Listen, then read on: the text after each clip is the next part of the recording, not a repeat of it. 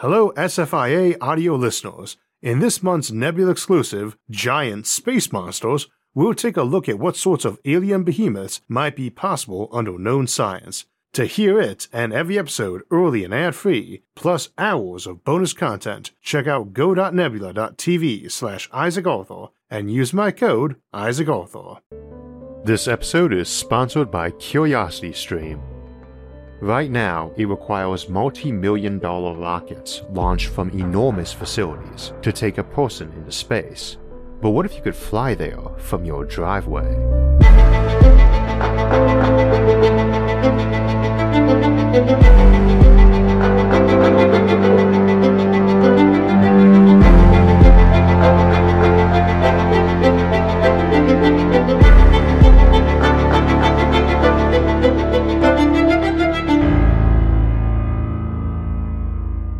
I was quite the sci-fi junkie when I was a kid, and I still am.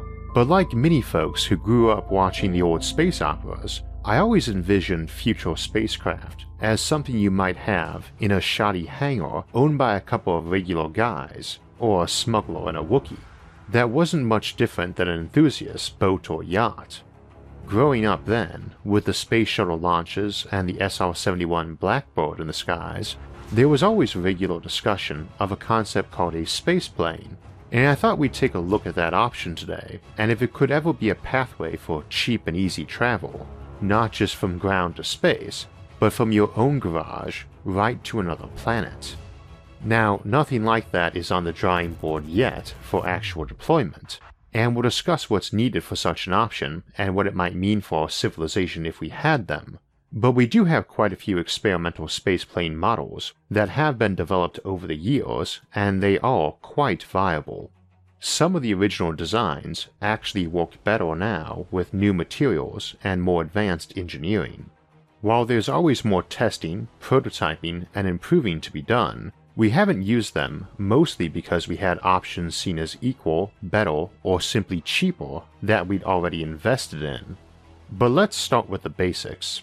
As we've discussed before, rocket propellant is measured in specific impulse, basically how many seconds the engine could keep a craft hovering before it ran out of fuel.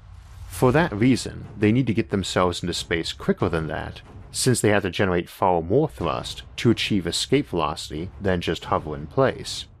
Your typical rocket propellants have mere minutes of specific impulse. 6 to 8 minutes worth is very good for a modern rocket. But jets do far better, and your typical turbofan might have multiple hours of specific impulse. The reason is simple enough. Rocket fuel is about burning a fuel with an oxidizer and firing a propellant out the back. The oxidizer, usually oxygen, is something you only have to carry with you once you get up into space, where there isn't any to pull out of the air. Folks would wonder why we don't just get the planes up to orbital speed, and maybe a bit higher, in the atmosphere, so they can just coast into orbit. There are some problems doing that, but at the very least, why don't we strap the rocket on the back of a very fast plane, then launch it once that plane has peaked out? We talked about that a little more last time in the series with sky platforms, but I mentioned there I'd explain how this whole air-breathing jet thing worked and why it's a problem. A bit over a century ago, the Wright brothers got us our first aircraft, which at its most basic used an engine to turn a propeller. This made the plane go, but not really all that fast, and we introduced the jet engine about half a century later. A jet engine is actually a fairly simple concept too. You use a fan up front to suck air. That's not too tricky in some respects, since once you're moving, a bunch of air is slamming into you anyway. Some of that is poured inside, while some goes around to help with cooling, and will rejoin the flow in the last step. The core of the engine consists of the compressor, combustor, and turbine assemblies. The turbine and compressor are joined by a shaft. The compressor draws air into the core, compressing it up to 50-fold. This air has a lot more potential energy as it enters the next stage, the combustor. The combustor is where fuel is injected. The heat generated by compressing heats the air to around 400 degrees Celsius, sufficient to ignite the fuel. This burning high-energy air slams into a turbine and makes it spin. which powers the fan and compressor on turbofans, which are in most modern engines. It then exits through the nozzle, where it mixes in the last step with the cold air I spoke about earlier that went around the engine and blows out the back, producing thrust. This jet engine turbine concept is applied to the turbojet, the turbofan, and the turboprop, which are just a mix of the word turbine with jet, fan, or propeller. It's easy for folks to forget that the word turbo, used so often in modern English to mean something powerful and fast, originates from this object, the turbine jet or turbojet, though turbine itself comes from the Latin word turbo, which is a spinning top. Counterintuitively though, the turbofan is common in modern planes not so much because it makes the planes faster, but because it makes them more efficient at lower speeds. This is why it tops out on lists of engines and rockets in terms of specific impulse. It's actually not that fast, but it's way more efficient at subsonic speeds, which is why it's the main type used these days. We also have the afterburner, very literally named, where you spray more fuel in to burn after the main phase through the turbine. This is very inefficient, but nice for a quick boost of speed, and saves you the weight of another or larger engine. Notice I said that jet engines aren't all that fast. In fact, none of these are going to get you up to anything like orbital speeds, and even afterburners usually won't let you get much above Mach 3. That sounds fast, but we need about Mach 23 to get into orbit. Of course, part of the problem with getting faster is all that air slamming into you is also trying to slow you down. And as you get higher, where it's thinner, it's hard to get enough air for that turbine. So we get the ramjet, also known as the flying stovepipe, and these start working well once you get to about Mach 3. They don't work at low speeds at all, because we need air traveling at about 400 miles an hour ramming into the intake for it to work. Anything with a ramjet will always have normal jets to get up to speed first. Moving parts in a jet at that speed are a problem, and not necessary, so ramjets have no moving parts.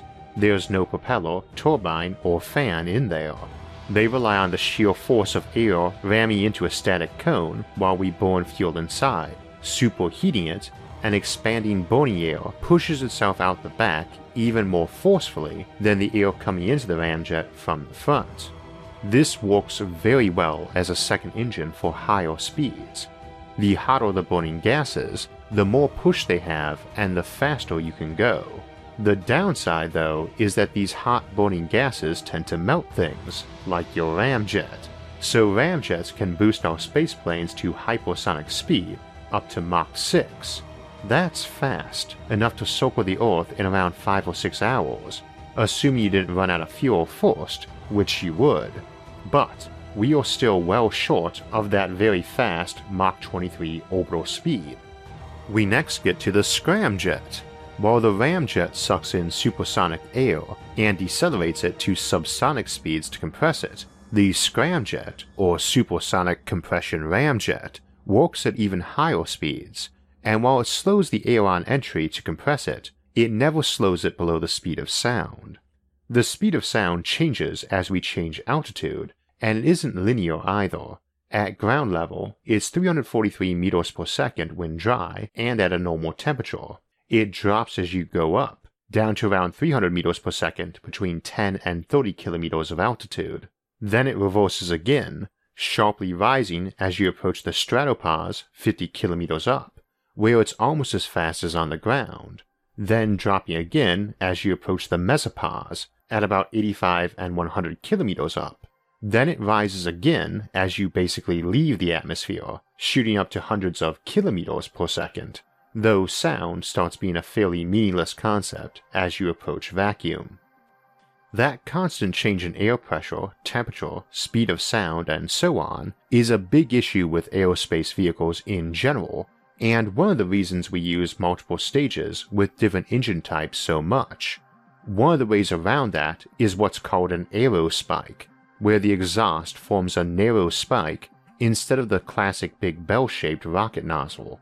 Ideally, you want your thrust coming out with every particle moving exactly backwards, and the bell shape basically sprays them out on mini trajectories, losing a lot of thrust. The aerospike focuses them in as straight a line as possible. It's the core concept behind the X-33 design and its big brother, ventral stall. Aerospikes are more fuel efficient, but do come at a cost. They need more cooling and are quite heavy, which is never a good thing for objects trying to fly or get into orbit. Variations on them include the linear aerospike, which looks more like a big wedge, and a toroidal shape, and it's hoped that improved metallurgy or cooling technology might help with the weight and heat issues, bumping the fuel efficiency up. Anyway, getting back to our scramjet, it's very like the ramjet. The difference is mostly about the geometry of that intake. We've actually got some designs for dual mode that would convert the ramjet into a scramjet as it speeds up, and they're good for speeds beyond Mach 6. Needless to say, dual mode is very tempting since you don't need another heavy and inconvenient engine. These are also very appealing for spaceflight because they get much better specific impulse than a rocket, still much lower than a turbofan, but generally about double what a rocket would. The real limitation on them is mostly the fuel and metallurgy. We have other ways of heating things besides burning chemical fuels, but we do still have to worry about melting everything if we get too hot, and we sometimes contemplate doing all this inside a magnetic field with stuff heated to plasma temperatures that avoided actually touching the housing and melting it. We'll come back to that though. Of course, all this makes one wonder why we don't do this then launch the rocket from the scramjet. And you can do that, but keep in mind the scramjet's specific impulse isn't all that much higher than a rocket's, and that's a lot of extra mass and a lot of air resistance issues to deal with. It would also defeat the notion of a spaceplane, something that took off from the ground, went to space, came down, refueled, and was ready to do it again, without discarding any major bits or breaking into separate chunks like a multi-stage rocket does, even the reusable kind. With this approach, you already still have to deal with 3, arguably 5 chunks: your regular turbofan, the turbofan and afterburner, the ramjet, the scramjet, then the rocket. Needless to say, it would be awesome if our material science and metallurgy allowed us to have a turbofan that could fold itself up to be a ramjet, convert into a scramjet, then switch into a pure rocket, possibly with an aerospike, similar in concept to aircraft wings that alter shape to adjust for speed, but much more complex. I should note that such speeds and vehicles might be good enough all by themselves, since they might be able to hook up to a skyhook or rotavator at those speeds, and just be lifted to dock at a space station. Moreover, the basic concept might work just fine if we are using alternative fuels like metallic hydrogen, or an atomic source, or even beaming energy in. More on that later, but if you got planes that can go hypersonic on their own, that makes for very fast travel around the planet, and something that could be linked up to a skyhook, or even coast up to an orbital ring or stratostation. We've had a number of spaceplane designs down the years, and not just on the drawing board. 5 have successfully flown to date, the first being the X-15, and one of those is the Space Shuttle, and these are all considered a type of rocket glider, same as the X-1, first used to break the sound barrier, and the X-15 still holds the speed record of Mach 6.7 for a manned, powered aircraft set 52 years ago. As for the fastest unmanned, air-breathing aircraft, the X-43 has flown up to Mach 9.6 using a scramjet, after being delivered to test altitude by a conventional aircraft and rocket. None of them have flown all the way up to space on their own. Designs have improved, of course, and this is where we get to the Sabre and Skylon. Sabre, or Synergetic Air-Breathing Rocket Engine, is a hybrid air breather and rocket engine currently under development. The approach here is to suck air in as your oxidizer at lower speeds, an air breather, and switch over to a stored oxidizer at about Mach 5 to become a normal rocket. We'll bypass the concept of pre-cooling for today, which allows turbojets to function better at higher speeds, instead of using a ramjet. Skylon is the proposed spaceship for this engine, and it runs on hydrogen and oxygen, sourcing some of that oxygen from the air, then, as we mentioned, switching to onboard stores at Mach 5. Folks always wonder why we can't keep sucking oxygen in, at least until we're up in space, and of course you can, but that causes serious problems as you speed up, and is exactly why you need to switch to a scramjet with supersonic compression when the ramjet can no longer hack it. Skylon estimates they'd sell each spaceplane for about $1 billion, and they get payloads up to orbit for a little under $2,000 a kilogram, with each vehicle able to take off, land, and be turned around in a day or so to complete a couple hundred flights a year. This would have been awesome a decade back, and the remaining technical challenges all pretty manageable. But unfortunately for it, though not for space travel in general, SpaceX has so lowered launch costs that this isn't super attractive at the moment, especially with wrinkles still remaining, let alone a prototype. The Sabre still hasn't been built, which probably can be mostly laid at the feet of funding delays, rather than technical limitations. One other downside for development though, while this series is about getting off Earth and what we can do in orbit, Earth's atmosphere is a fairly specific thing, and rockets work fine on Mars or the Moon, but obviously air-breathing jets aren't really ideal for an airless planet, moon, asteroid, or the vacuum of space. This is what makes a big, mutating hybrid rather appealing. It would be pretty awesome to have a spacecraft with engines optimized to whatever environment it was in, but which didn't have to carry around tons of different engines and exterior shapes, as they just quickly reassemble to the right kind as needed. That seems pretty sci-fi, but it's not something I casually rule out either, especially as we've already got example designs of ramjets converting to scramjets.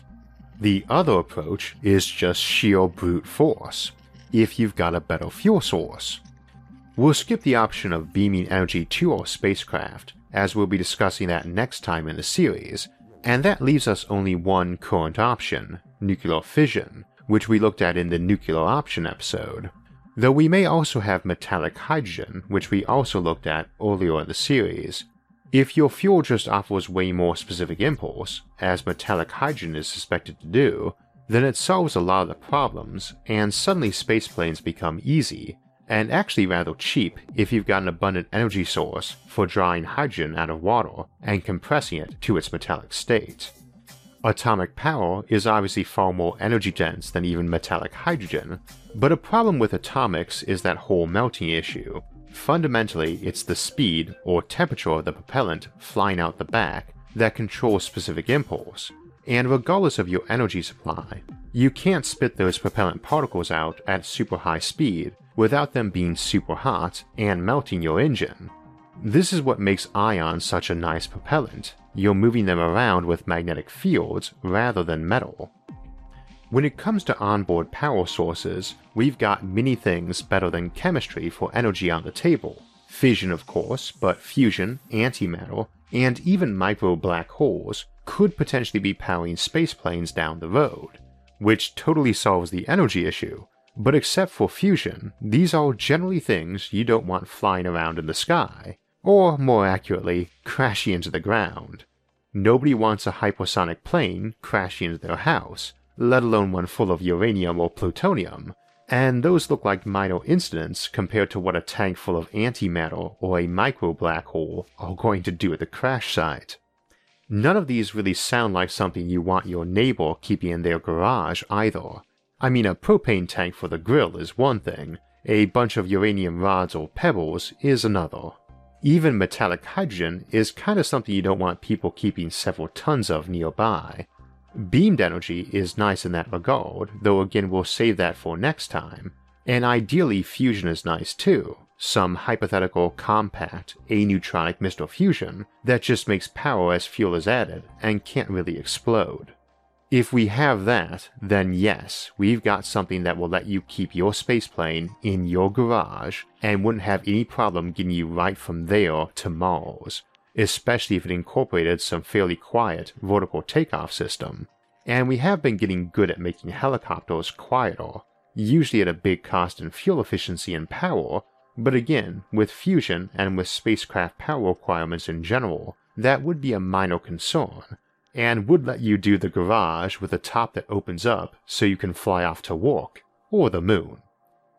Obviously, while spaceplanes might be in our future, I wouldn't be expecting to see spaceplane dealerships opening up in every town anytime soon. I'd say in our lifetimes, but I'd rather expect we'd have life extension technology before that, which always makes that expression a bit dubious for discussing the far future. So maybe one day we will get to have our own private spaceplane in the garage we can just take out for a quick Sunday drive to space and back. As we talked about the future of spaceplanes today, we talked a lot about the history of aviation along the way, and it's an amazing topic both from the science and engineering angle and from the human one. That pioneering perspective of flight, from early propeller planes to rocketry, is truly inspiring. If you'd like to find out more about that, try out the documentary Pioneers in Aviation on CuriosityStream, one of many great documentaries they have available for viewing on that topic and others. Founded by John Hendricks, the founder of the Discovery Channel, CuriosityStream is the world's first streaming service addressing our lifelong quest to learn, explore, and understand. CuriosityStream is a subscription streaming service that offers over 2,000 documentaries and non-fiction titles from some of the world's best filmmakers, including exclusive originals. You can get unlimited access starting at just $2.99 a month, and for our audience, the first 30 days are completely free if you sign up at curiositystream.com/IsaacArthur during the sign-up process. So we were looking at ways to get off Earth today and out into the solar system, and next week we'll be going to the edge of the solar system to look at colonizing Pluto, and we'll contemplate some colonization methods for other large icy bodies in the Kuiper Belt, along with effective double planets, like Pluto essentially is with its largest moon. The week after that, we'll continue our recent look at black hole technologies and the civilizations around them by looking at how they might defend themselves with black holes in Weaponizing Black Holes. For alerts when those and other episodes come out, make sure to subscribe to the channel, and if you'd like to support the channel, visit our website to donate or look at some of the SFIA merchandise you can get. Until next time, thanks for watching and have a great week.